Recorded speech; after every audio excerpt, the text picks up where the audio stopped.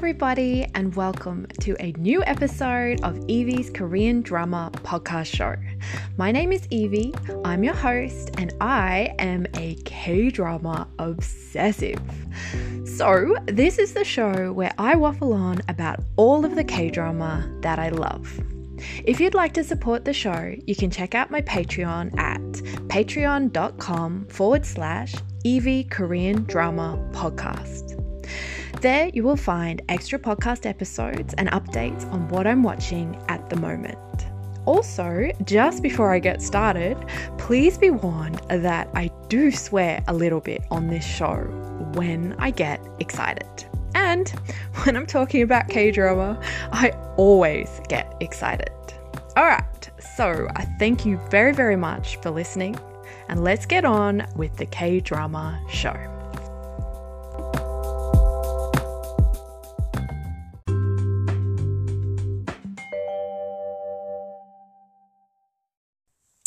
The drama that I've chosen to discuss this week is a 16-episode drama that was run by OCN and came out in 2017. It is called Save Me, but I've also seen it sometimes called Rescue Me. It is freaking amazing. Every single time I think about this drama, I just feel this tug in my heart. I remember how it made me feel when I watched it. It is so deep and dark, and it's filmed beautifully, like all natural light. It's gorgeous, and it's so fucking creepy. It's about cults, and it's about, what it means to be in one or get sucked into one or want to get out. It just kind of explores it from all these different angles. So this drama is based on a webcomic, which I've seen a couple of stills of the art from that, which looks really, really cool, but I haven't read it. So this review, I'm going to go into a discussion about it like always. And because this is one of my absolute favorite dramas of all time, I want to do, my top 10 reasons why you should love this drama and watch it.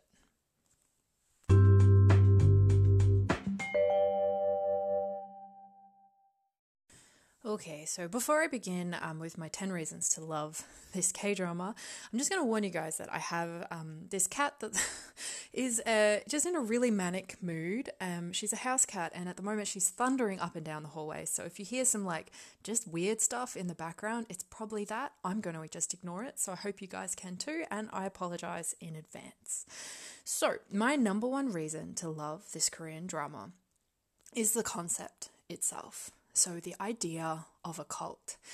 I think if we're all honest with ourselves, most people have a very kind of macabre fascination with things like this, this is why true crime fiction is so, or true crime, true crime podcasts and things like that is so popular at the moment, because people want to understand how it is that these kinds of things exist. There are people out there who do very dark and frightening things. And I think for a lot of people who might consider themselves normal and, not maybe have some kind of pull to, go off and murder someone or join a cult, it's very hard to understand. And I think something this show does so well is really explore the idea of a cult from many different angles, and in a way that I think kind of makes you understand how and why something like this could exist. And I think the key reason in this story is always the vulnerability of the people on the ground who are getting pulled into this organization. So the general story of this show is that this family, so these parents and their two teen kids, a boy and a girl, have kind of left the city, they've lost everything, and they are relocating to this little kind of smaller country city. And the father particularly is just very low. He's really fucked up, I believe from memory. He's lost, his money and his livelihood, and they're all trying to start fresh. But some really fucking bad shit happens, and the brother gets basically bullied to death. It's fucking dark. It's really horrible. But the idea of that as the beginning of the show is this family are now at crisis point. These parents don't know what to do. And this is when, the people from this cult swan in and they make their offers and they offer to love and look after them. They offer them somewhere safe to be. And I think that is the key element of how someone who you think seems very normal could get pulled into something like this. And I think it's about searching for your place in the world and feeling disconnected and not knowing how to live. And I guess being unhappy, if someone comes to you when you're feeling that way and offers you a chance to be safe and loved, and you don't have to worry about, maybe material things anymore, like where should I live and what should I do, and I don't know how to be in this world. And I think the show did a really good job of creating this family that you can imagine maybe 2 years before was just like any other family that you'd see on the street. And then seeing the parents just kind of fall into this really terrifying, pseudo-religious organization just so easily. And it's because they're in a place of such grief and unhappiness that they just need something to hold on to. But the very intense thing about it is there's a character called Sungmi, which the whole show basically revolves around. And she is the girl who, basically needs saving. And I love that the show doesn't start with her already embedded in the cult and then the save me concept of let's try and get her out, let's try and figure out what to do. The show begins by showing how she ends up in that situation in the first place, and it does such a good job of realistically showing how she gets pulled in, and she really has no other choice. She has nowhere else to go. Her parents are believers, but she never is. But there's still no other choice for her. It's so good, for a concept and a setup, and such a deep, dark world for exploration and character study. It is gold. It is so good.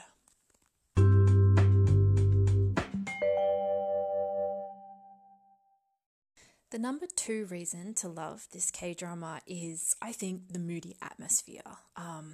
I think I kind of bang on about this a lot on this podcast, but I think it's because a lot of the dramas that I end up really, really loving and feeling passionate about and talking about are ones that look very beautiful and, really use the way the drama looks and filters and the way shots are framed to create a very vivid atmosphere. And particularly in a story like this. I mean, this story is almost a horror, but I guess it is. In a lot of ways, it's a horror. It's not a supernatural horror. It doesn't deal with monsters, but it is a horror that is slow and burning and really terrifying in its kind of gritty realism. And I think creating the atmosphere that the show does really, really helps in, really giving you this on edge, menacing, creeped out feeling where you really do feel like you're on the edge and something bad is about to happen. It just envelops you and the whole show throughout it. It's really well done. And I think a lot of that does come down to how the show looks. For one thing, it's set in this very kind of agricultural, kind of rundown city. The homes that people live in are very kind of dilapidated and creepy. And, as I always talk about loving, the show really uses natural light instead of artificially lighting things just to make them bright enough to film. I have no idea about, filming and stuff, or if it must, I just figure it must be a lot harder to rely on natural light and to be filming at, these kind of light blue dawns where everything's filtered blue, or at dusk with the sun going down over these mountains. So I think the light is beautiful, how much it just relies on blue light and shadows through darkness instead of, putting floodlights on everything all the time. So it's very, very gorgeous, but it's gorgeous in a very dirty, gritty way. The people, I guess, maybe one character is kind of well off and a bit rich, but most of them are very, just lower class, average people who, they're not fashionistas, everyone just seems very gritty and real and more along the poverty line of things. And it really creates a certain feeling to this show that I just think is extraordinary. To kind of talk about what I mean, the opening scene of this, this came out in 2017 and I'm recording this now in 2019, so it's been a long time since I saw this show because I watched it while it was airing. But I can never ever get out the opening scene of this drama. Like, I can't get it out of my mind, which I think is saying something. Like, it really, really struck me in just like setting up the drama perfectly, I suppose. Just this one little opening scene that I was like, now I know what I'm meant to feel about this show. And I've watched so many shows and there isn't many that I could tell you what the opening shot is of. But in this drama, in Save Me, it opens on this kind of dark, winding mountain road. It's so dark. It's nighttime, but there's just the tiniest hint of blue light, enough that you can see the car and you can see, the kind of rising mountains like in black silhouette in the distance, and the lights are on and the car's just winding through this road, and the camera is sort of just behind the car, and you see this girl's hand come out as it begins to rain, and she's sort of, when you do that in the car, you stick your hand out and you wave your fingers slowly and you feel the wind and you feel the rain. And it's such a beautiful moment that starts explaining who Sung Mi, this main protagonist, is, introduces her, but also creates this vivid, dark, mysterious, and almost menacing atmosphere where you do feel like something is going to happen. It is such a beautiful opening shot. It's so moody. So that for me is a major reason to watch this show. It is beautiful in its very dirty, gritty realism.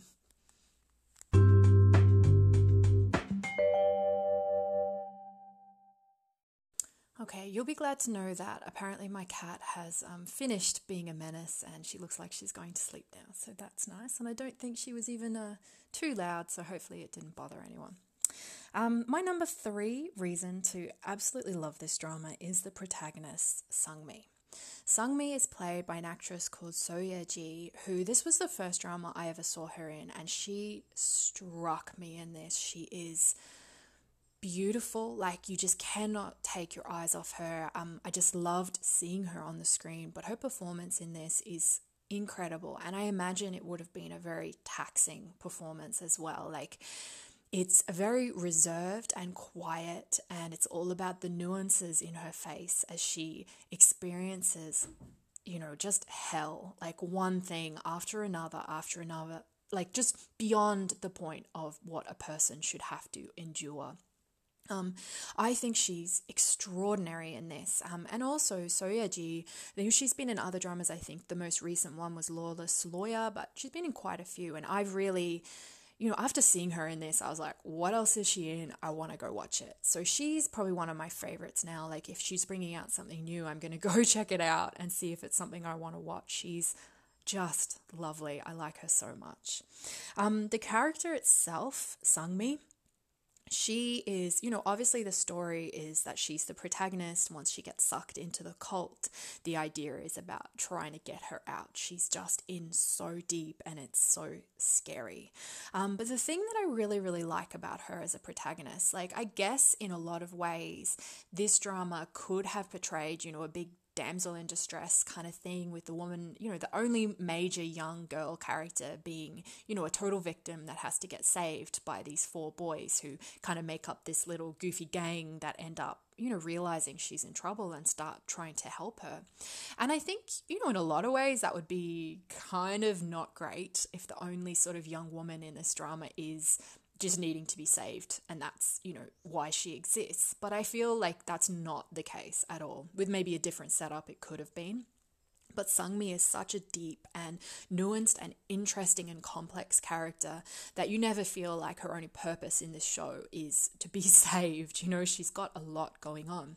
She's also a character that I find really, really interesting because although, like, man, I'm such a fan of girls in dramas, or, movie stories, just stories in general that are really kick-ass, and, maybe they can fight, or they're really sassy, or they're really, strong in these kind of ways that maybe back in the old days weren't so traditionally associated with women, but we think about that more as a strong woman in modern times.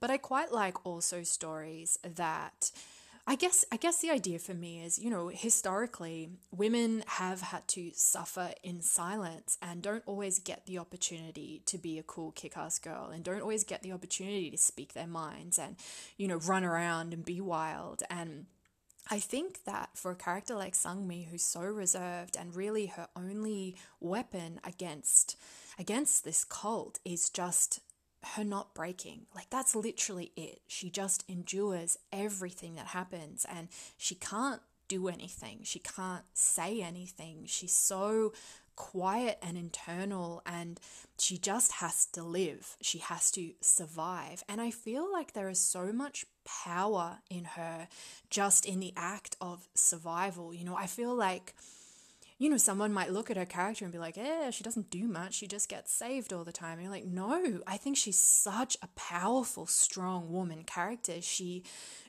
survives this absolutely horrendous thing, and she doesn't lose herself. She doesn't lose that spark of who she is, so that by the time the drama's over and after all these years of suffering, spoiler alert, she gets out of the cult, it's believable that she'll live a good life, that she will savor every moment that she is a free woman and can do what she wants. She doesn't lose herself and break and die, internally die because of these people. And that's what's at stake, I think. I mean, the cult is dangerous. They are killing people. There is a physical danger to their actions, like majorly.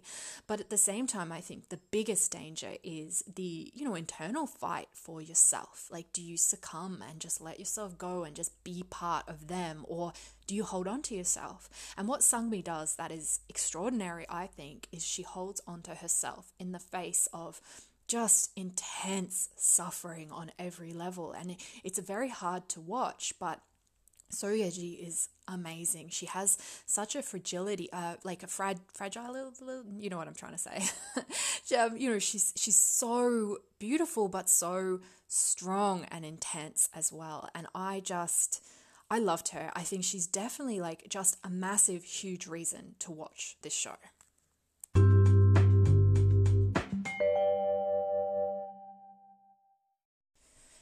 So my next reason to love this, my fourth reason, is Taecyeon and Taecyeon's character Sang-hwan. So Taecyeon, I've mentioned before on the podcast, he's an actor that, I don't particularly like super love him, but I think he's very charming, he's very nice, he's very earnest, and I for some reason I seem to have watched like freaking most of his dramas, not because I'm chasing him out, but he just picks things that are good, like he really does.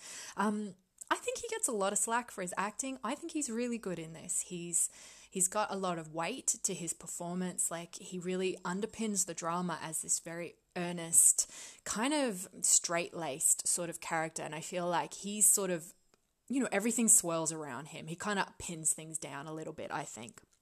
So his character, Sang-hwan, when Sungmi and her family first arrived to this new town, she ends up in high school.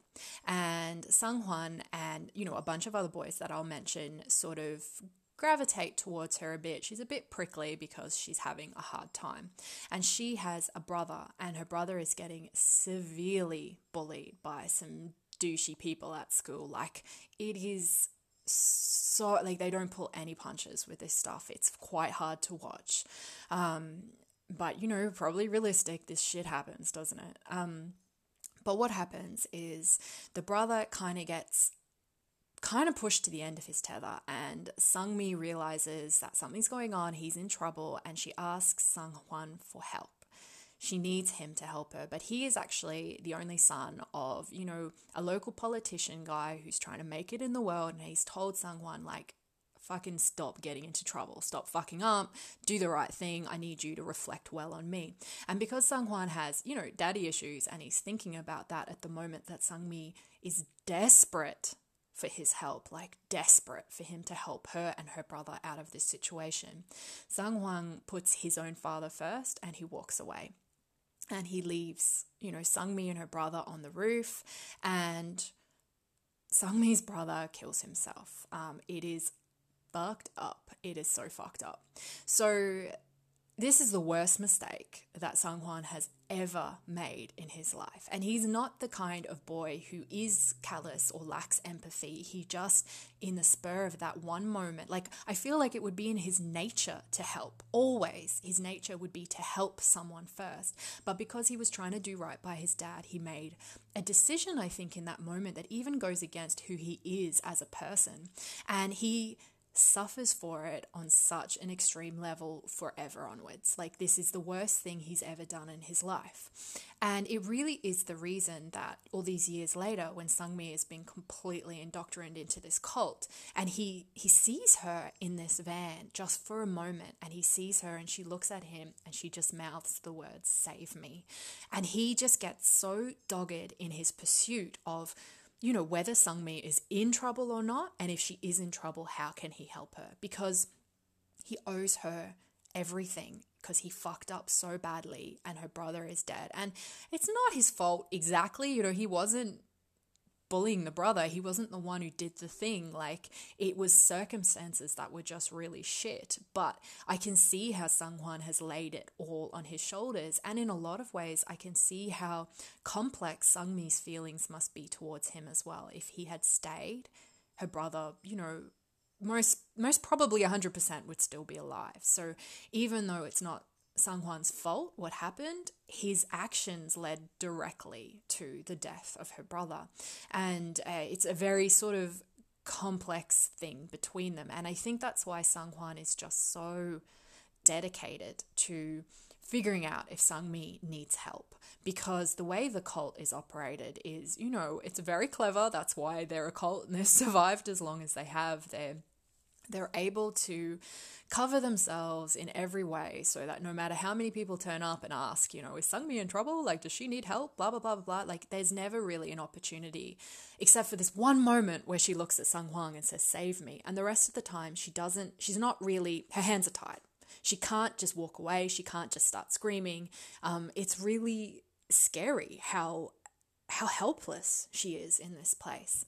So I really liked I liked his whole storyline. I liked his whole character arc. The only thing that I didn't like was the idea that the drama kind of pushes a romance. It's not a proper romance, right? There's no romance in this drama, but there is the barest hints that there could be between Sang Hwan and Sungmi. And I think particularly more so on his side, I get that feeling that he does like her. He liked her before this shitty thing happened when they were both teens. But I feel like the complexity of this thing that's happened between them with the brother's death is just too big. And I feel like there shouldn't have been any hints of romance after that, because I feel like the point of Sang Hwan's journey as a character is to be forgiven by Sungmi, for her to just forgive him so he can forgive himself for this thing that he's done, or this thing he decided not to do, more realistically. And I think that would have been enough as a really good character journey and a character development kind of thing. And I feel like the romance, it's only barely hinted at, but even then I felt like it was shoehorned in a little bit, because I can't wrap my head around why Sungmi would entertain those kind of feelings towards him. I think it would be too hard and too complex in her situation, but I can see how she would be grateful to him, and him so doggedly pursuing the idea of saving her would be enough for her to finally forgive him for this past issue that's happened.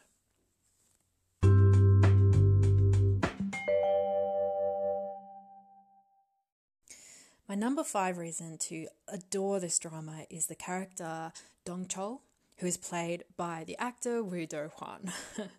So I've mentioned before on this podcast that I always go for the tragic poor boys who are poverty-stricken and have tragic lives and backstories over, the rich boys with daddy issues. So this drama is no different. Taekyeon's character, Sang Hwan, he's a rich boy with daddy issues, and Woo Do Hwan's character, Dong Chol, is a poverty-stricken, tragic boy. Also, he's played by Woo Do Hwan, who is, awesome. But anyway, I'm going to talk about Dong Chol. So Dong Chol is basically Sang Hwan's best friend. And, when they all meet Sungmi as teens, he has to the same level that Sang Hwan does. He likes her. They both just like her. And I guess, she's a new transfer student and she's really pretty and she's from the city. So she's something different and nice. But what happens is Sungmi and her brother are on that roof. And in that moment that Sang Hwan decides to choose his father and his father's reputation and not help Sungmi and her brother, he walks away and Dong Chol chooses to stay. So he stays. He gets into, a really bloody fist fight with all these dudes trying to protect Sungmi, trying to help her brother. And the brother dies. And the boys who do it get off scot-free because they're all rich or whatever. They have connections. And Dong Chol is just devastated. Like, he is ruined over this, like completely fucked up. And he makes the biggest mistake of his life when he's sitting on the pavement and he's having a smoke and one of these dudes walks by and he's in a happy mood. This bully guy's doing well in his life and Dong Chol just flips out and he attacks this guy, but things get really out of hand. Half of it's his fault because he did it, but half of it's not. And this boy that he attacks, basically, I can't really remember now. It's been a while. I don't think he dies, but he, gets really, really fucked up. And I'm pretty sure he presses charges or something. Anyway, I can't fully remember, but it's all completely fucked and really depressing and intense. And Dong Chol ends up going to prison.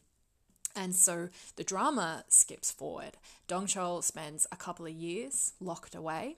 Sang Hwan goes off to university in the city, and Sungmi, so before the flash forward, there is the most amazing scene.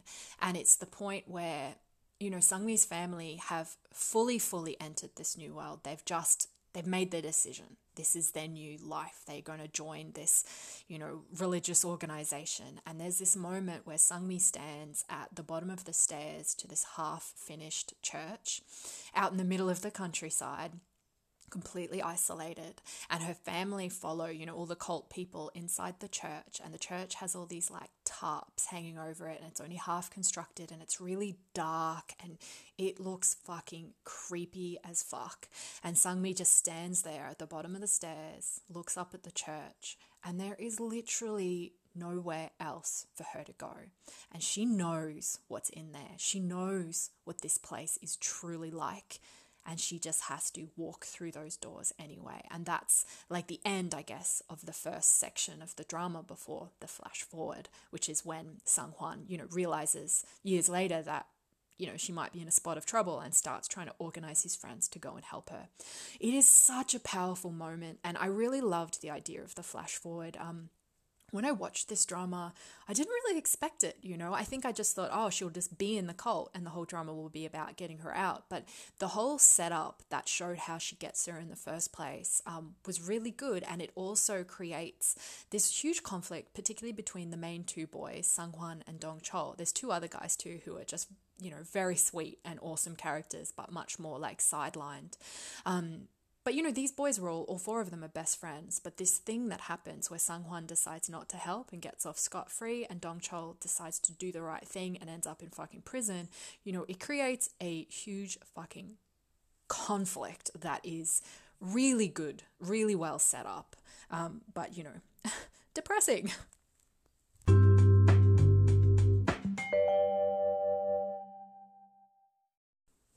My number 6 reason to love Save Me is Woo Do Hwan. This is the first drama that I ever saw this actor in, and he is an insane standout in this role.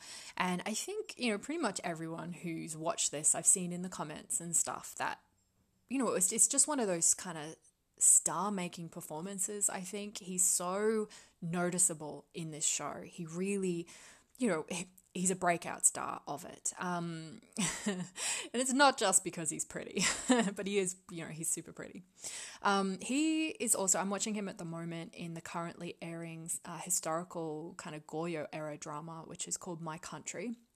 And I've seen him I think I saw him in 2 other shows after he was in Save Me. So he's really up and coming. But I also think he's just, he's a freaking extraordinary actor. He's so good, particularly at playing this kind of really damaged character. Like, I think I've got a soft spot for these kind of characters anyway. Like, and I think it's what really made me love Jisoo and all his like early roles as well. Like anyone who's just sort of the underdog, who's poverty stricken, or who's getting bashed up by their dad, or life is just bashing them up in general. Like, I can't help it. I always feel really kind of a lot of empathy for those kind of characters, particularly when they're, really good looking, tragic boys.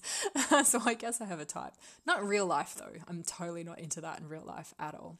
But in the dramas, yes, it totally works. So I think Woo Do-hwan is incredible in this. And I think, if you've watched it, I presume that you would probably agree with that.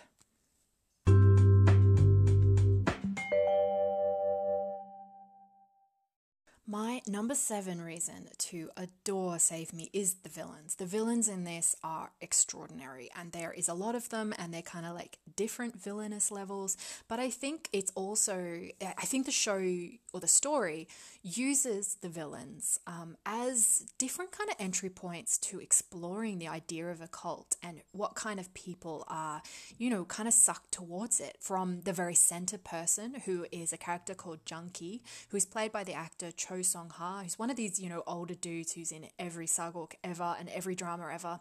And I have to say, I don't love this actor particularly. I always kind of think he doesn't move his face a lot, and in a lot of the saguks particularly, I don't enjoy his performances.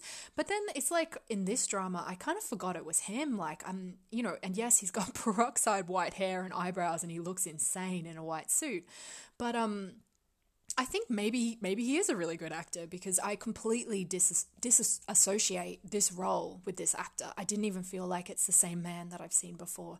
He is very good in this. He is, he's outwardly charming, but what he is sleazy and terrifying, absolutely terrifying. But I guess what interests me is, with the different villains, is whether they, their belief. Do they believe in the cult? Are they there because they believe in the leader and the promises that he's making them about, the afterlife and, how wonderful everything's going to be? Or are they there because they're opportunists? So my impression is the leader guy, Junkie, I think in some ways he is a believer in his own myth. He's egotistical. But then there are moments where, Sungmi sees that, I can't even remember now, but I think he like lights his hand on fire to show off how, magical he is or something. And she sees later that, he's got some like weird jelly shit that he puts over him so that, it doesn't burn him when he touches the flame or whatever it is that he fucking did. And so there's moments of very, you can tell that he understands he's mortal. He doesn't completely believe he's untouchable, or so it's a very, very interesting balance with him, where I think he half believes his own lies and his own story, and he's almost charmed himself into being part of this cult, this larger than life presence that he's built for himself. But I think even though he's aware that some of it is lies, I think he's able to believe that he's God in a lot of ways, which is, that's a fascinating character, to have these two kind of opposing beliefs in his own mind at the same time. The other kind of main villains is a guy called Wontae, he's kind of like a lackey. He's the thug that does a lot of the dirty work when they need it. And he is the kind of guy who puts on a big charming smile and knows how to charm all the old ladies and knows how to get everyone to join his cult. But he's a complete opportunist. He thinks it's all bullshit and he's there for money because, obviously when you join a cult, who do you give all your assets to? Like, you sell your house, who do you give the money to? You give it to the fucking cult. So this guy is completely skimming money. He's stealing money. He's money. That's what he's into. And what an interesting kind of character, I guess. You know, he's a complete con man. He doesn't believe in any of it. And he, in fact, follows everything that the great leader says, does everything that this great leader wants him to. But at heart, he believes that that guy's a complete chump. He knows he's a fool. And Wante is just choosing to be there because he's opportunist and he knows what he will get. I think it's very interesting. So the next sort of a villain character is a woman called Unsil. So Unsil is, I guess she embodies the idea of the true believer. She gets very, very, like, I think in a lot of ways she's in love with Junkie, who's the leader, but I don't know if she's in love with him. She's in love with the idea of maybe standing next to him, sharing some of that glory, but she seems very devoted to the actual cause, to actually believing in the structure of this cult and the promises, you know, really, truly believing it. But she gets very, very bitter when Sungmi turns up because obviously, you know, Junkie, the leader, is this horrible, disgusting old dude who just wants to marry a super hot young lady. And Sungmi is super hot and young, so he's got his eye on her to be his special, you know, cult bride or whatever the fuck. And Unsil is not happy about it because I guess maybe that tarnishes the leader a little bit in her eyes, but even more than that, I think it's a level of jealousy. Unsil is very, very interesting because when the drama finishes, she walks away from the cult at the end, and we see, you know, in a flash forward that she sort of starts her own thing, you know, and I think she's the kind of person that needs this community of devotion, and, you know, she's always going to kind of have the blinders on and not accept the reality that that this thing isn't real. So I thought she was a very interesting sort of entry point into the idea of a cult and the different kinds of people that might be drawn towards it. The last character I'll talk about, he's not really a villain, but I do feel like he's a bit of a villain. So his name is Juho, but basically this is Sungmi's dad. So Sungmi's dad has, you know, he's fucked up. He's moved everyone to the countryside and things have gotten worse. His son has died. His wife has gone completely bonkers, like with grief. She just cannot handle it and is basically in a special cult hospital at this point, getting jabbed up with, you know, painkillers or whatever. But basically she's turned into, you know, kind of, she's not really there anymore in her own mind at all. And at first you think it's because of grief, and then after a while you start to think that maybe it's because they're injecting her with a lot of stuff all the time. The dad, Sungmi's dad, is one of the most terrifying characters because he is a complete and utter believer in the cause, to the point that he's willing to give his daughter to marriage to this old peroxide dude who is clearly, you know, a huge fraud. From the outside, it's so obvious, but to him, it is not. And I mean, this is real. This is how these things go. Like, if it was obvious to everyone that these people were frauds, then cults wouldn't have so many members and they wouldn't be able to do the things that they've done, you know? It seems so crazy from the outside, but I guess it's not, you know? And I think the good thing that they did with Sungmi's dad is explain how he got to the point where he became a believer. And I think for me, it's because if he can believe in this thing and in the idea that he can, you know, save his daughter and save his son and save his wife through his belief of this cult, he doesn't have to feel guilty and solely responsible for fucking up his entire family's lives. You know, it's a way of absolving himself from, you know, what he perceives to be his sins, I suppose. And I think probably, you know, he was very vulnerable and that's how he got sucked in. And I think probably that's what happens to a lot of people. You know, I think people who live healthy, happy lives, who have a lot of love in their life, probably aren't going to be as attracted to the idea of a cult as someone who is broken and damaged and vulnerable. So I really like the fact that they showed how low Sungmi's dad got, to a point where you feel a lot of empathy for him and you feel very sorry for him and you feel very scared about the fact that this cult is circling around him and clearly trying to recruit him. But by the end of the drama, you fucking hate his guts with everything inside you, and he is such a believer. Like, he's got blinkers on, he's just compartmentalizing everything because he wants to save his own heart, and the only way to save it is to lie to himself that the only thing that's real is this cult, because otherwise he has to accept the truth, and the truth is that he is a fuck up, like wholly and completely. So I think it's, you know, they're all such interesting characters who are very, you know, developed in, you know, different degrees and to different levels and at different points slowly throughout the drama. But I really like, the cult itself almost is its own character, and it has all these sort of offshoots, these characters that are connected to it that give you insight into what it would be like. And I don't know, I found that very, very fascinating and very well done.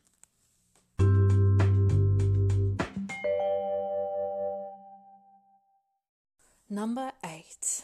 My gosh, the romance that almost was. So I mentioned earlier that there is like the hint of some sort of feelings, particularly on Sang-hwan's side towards Sang-mi.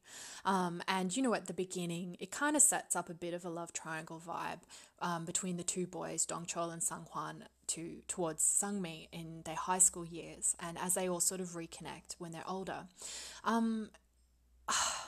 It's only ever really hinted. This isn't a romantic drama. There's no real romance. Yet at the same time, I got really confused when I watched this because for 3/4 of the drama, in the same way that there is a hint of romance, between Sang-hwan and Sang-mi, there is also, a very strong hint that Dong-chol obviously likes Sang-mi. And there is more of a hint that Sang-mi actually likes Dong-chol than I think Sang-hwan.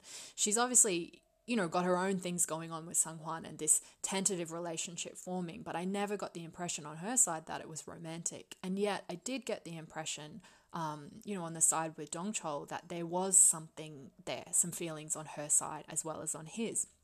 And I don't think this is just me,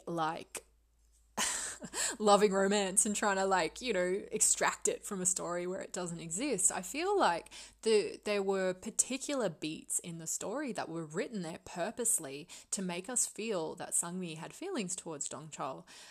Particularly I'm thinking of this scene where she sees him for the first time after all these years, and she knows he's been in prison and she knows he went to prison for her, and she hasn't seen him. She hasn't had a chance because she went and joined that cult and shit. But there's this moment where they're all, her and the other boys, including Sang-hwan, are all sort of standing around and they're waiting for Dong-chol, and he walks towards them. And there is this moment where, the drama slows down and plays a particular type of music and does a close-up of, Sang-mi's face as she watches him approach. And it feels like a moment, it really feels like a powerful moment that, if the drama's not trying to tell us something about what's going on inside Sang-mi internally, then I don't understand why the moment is there. So I feel like there was connection, there was something happening. And then about 3/4 of the way through the drama, it was very odd. It just felt brushed aside or just even wiped away, like it hadn't been there, like they hadn't been setting this thing up very, very subtly. But it was definitely there as a thread that was woven through this story. So Dong-chol, he is the one who in the end actually allows himself to get recruited into the cult. He pretends to be, a really goofy doofus and join the cult and be a bit of an idiot, but he's there to try and, find out if Sang-mi's okay and talk to her and help her. And obviously he's got all the other boys behind him, like on the outside, telling him what to do and to help. And it was just really frustrating that I felt like Dong-chol sacrificed everything in his life to help Sang-mi, at every moment, even from the beginning when he went to prison to try and help her and her brother. And yet at the end, even though Dong-chol, he fucking gets hit in the face with a shovel, and by the end scene, he's got blood dripping all over him, and Sang-mi's standing next to him, and she just looks at Sang-hwan and she's like, "Sang-hwan, thank you for saving me." And I'm like, what? Dude, one thing, all 4 of them saved you, and the other thing, Dong-chol just got hit in the fucking face by a shovel, and you're saying thank you to the other guy, which, the other guy did a lot of things too, but I just didn't understand why the drama spent so long subtly setting up a kind of connection between Sang-mi and Dong-chol, only to absolutely wipe it away at the end, and kind of pretend, I guess, with no setup that Sang-mi would be interested in Sang-hwan. It was just really fucking weird. I know this is my 10 things to love, so you're probably wondering why I've brought this up in something to love. But the truth was, while watching the drama, the nuances of these very burgeoning, tiny, tentative connections were gold. They are so addictive. I was watching this drama just waiting for these little moments. it was so well done. And the thing that frustrated me was just really that there was no payoff to it at the end. But the way that it was threaded through the story was just extraordinary, I think. It was done so well in such a tentative, quiet, slow way that really threaded you along and made you want to know. And even though I was kind of disappointed with the end, I felt that particularly the last scene, where, the whole group kind of go to say goodbye to Sung-hwan because he's going off to army, and Sung-mi's just like, she's only got eyes for Sung-hwan and she doesn't even like acknowledge the other dudes. And, Dong-chol has done all this shit for her, and they don't even have even a moment where they look at each other or she says thank you or anything. So it just felt like a very strange setup with no payoff. But in saying that, the setup was fucking gold. It was so good.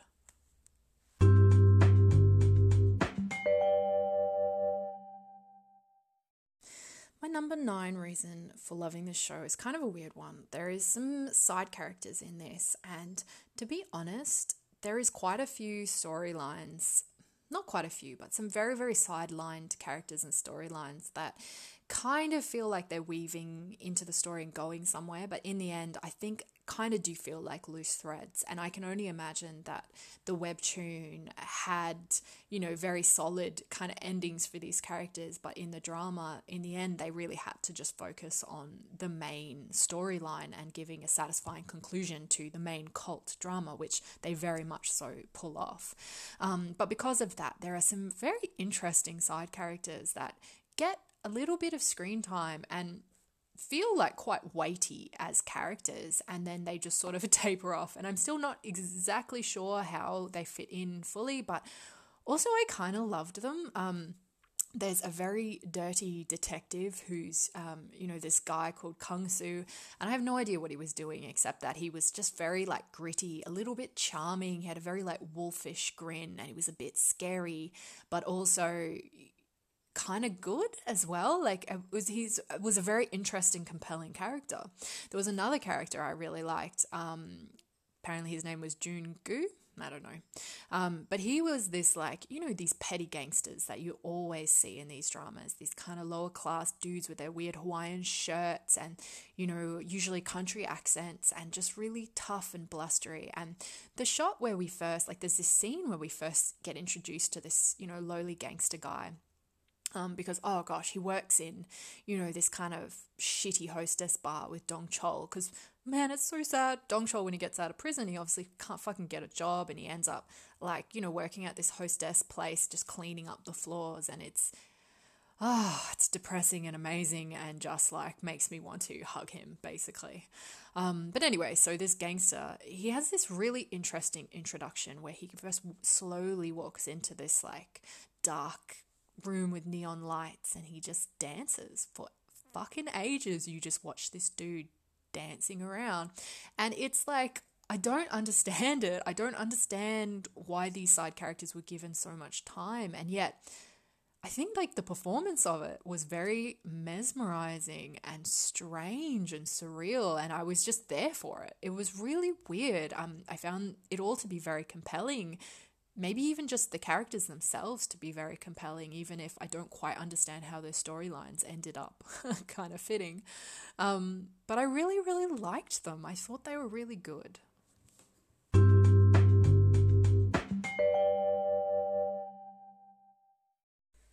And my final reason, my number 10 reason to love this Korean drama, Save Me, is how dark it is willing to get. And I do not mean the natural lighting.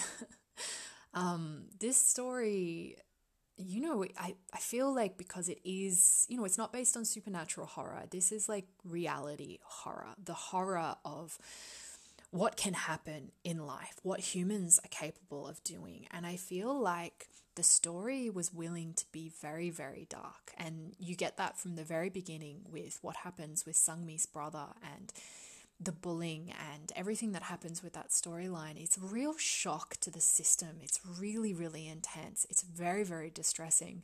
But I think it's, it's a real slap in the face, but it's a welcome to this drama. This is what you're watching. Like, be prepared. And it really doesn't, the story really doesn't shy away from from that kind of darkness for the rest of it. And I think that that works really, really well. Like, I don't want to see a sugar-coated version of a cult story or a story about cults. Like, cults are terrifying. Like, it is true horror. And that is, I think, what this story needed to be. And I think it embraced it. You know, it went for it. And I really, really loved that. It wasn't afraid. I think probably a lot of that has to do with, you know, it's an OCN drama and they just seem to be, well, I guess they're very well known for being beautifully shot and being gritty, you know, being very dark and be willing to go, yeah, a lot darker than maybe some of the other kind of stations and stuff. But I freaking love this drama. It is so, so, so good. Like I said, I think that there's, you know, personally, my own taste, I think there was a missed opportunity with Dong Chol and Sungmi. I didn't need a romance, like a big romance. I needed those hints that were laid just to continue to the end.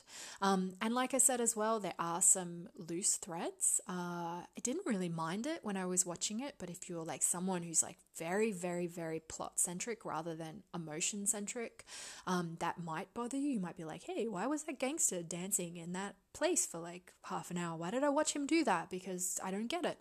But for me personally, I'm very much more interested in emotional like development and through stories, and I think emotionally this show feels fucking satisfying. It is so good, and you know, in saying that, all the main storylines are certainly given endings and satisfying conclusions.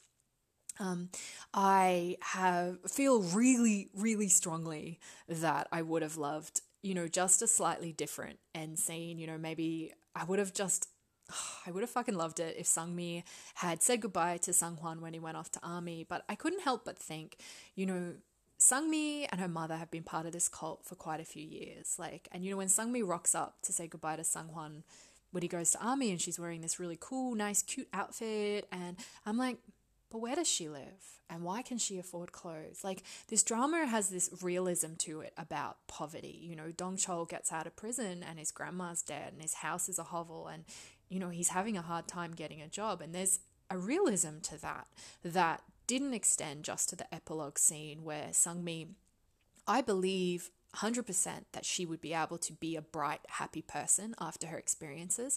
I think she's the type of character that would grasp life with both hands and live to the fullest. But I don't know where she got all that money from for her and her mum to be so chirpy and happy, you know. So I kind of wished that that sense of gritty realism had continued, and I wish that after they got out of the cult, that Sungmi and her mum, having nowhere else to live, had gone home with Dong Chol. He's the only character who lives by himself, who has a big house. Yeah, it's a dilapidated piece of shit, but that's fine.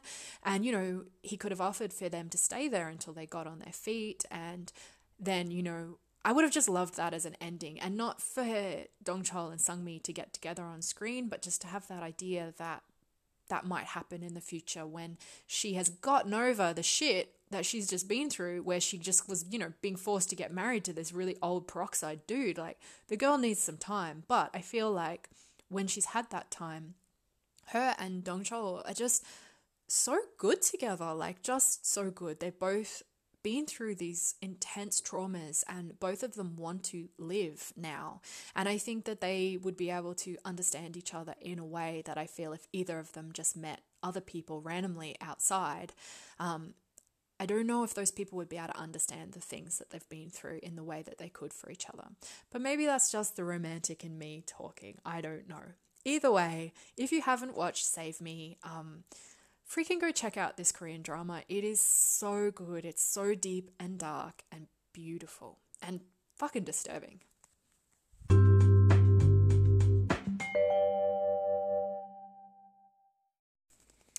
Alright, so now it's time for my random thing of the week. So So I just wanted to mention, like, I've watched a lot of dramas, and I've noticed in a lot of the contemporary K-dramas, whenever you have, like, the hot male character or whatever, and he's a chaebol, or he's really richy rich, or he's a CEO, or, he's an actor. And have you noticed that when you get to go see inside, like, these characters' homes, these big, rich, swanky apartments and stuff, they always have these fucking enormous, huge, like, framed photographs of themselves on the walls, like, maybe above the spare bed or above their own bed. And I'm slightly fascinated by this. I cannot think of anything that I would like less than having a huge framed photo of myself above my guest bed, if I had a guest bed, or, above my own bed. Like, isn't that kind of weird? I kind of think it's kind of weird.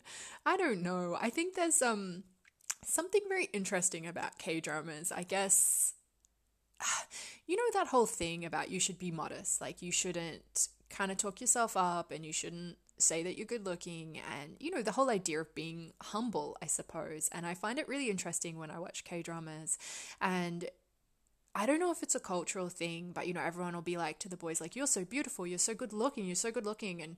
And then the guys themselves, and you know what? Yeah, they are good looking. It's true, they are. But then they'll also be saying, oh, I'm so good looking, like, oh, you can't believe that you're hanging out with someone as good looking as me. And I was like, wow, like, it's true, but you shouldn't say it, I don't know if it's a cultural thing or what's going on, but I can kind of deal with them saying how good looking they are, because I always feel like it's a little bit tongue in cheek. It's a little bit of a joke, even though, they know it's true. But the huge photo in your own house thing I feel like that's taking it a bit too far. Like, the kind of, self-love, I think that's taking it just a little bit too far. Very interesting, though. I'd be interested to hear if anyone else has thoughts on that. Maybe it's just me. Maybe I'm the only one who thinks it's weird.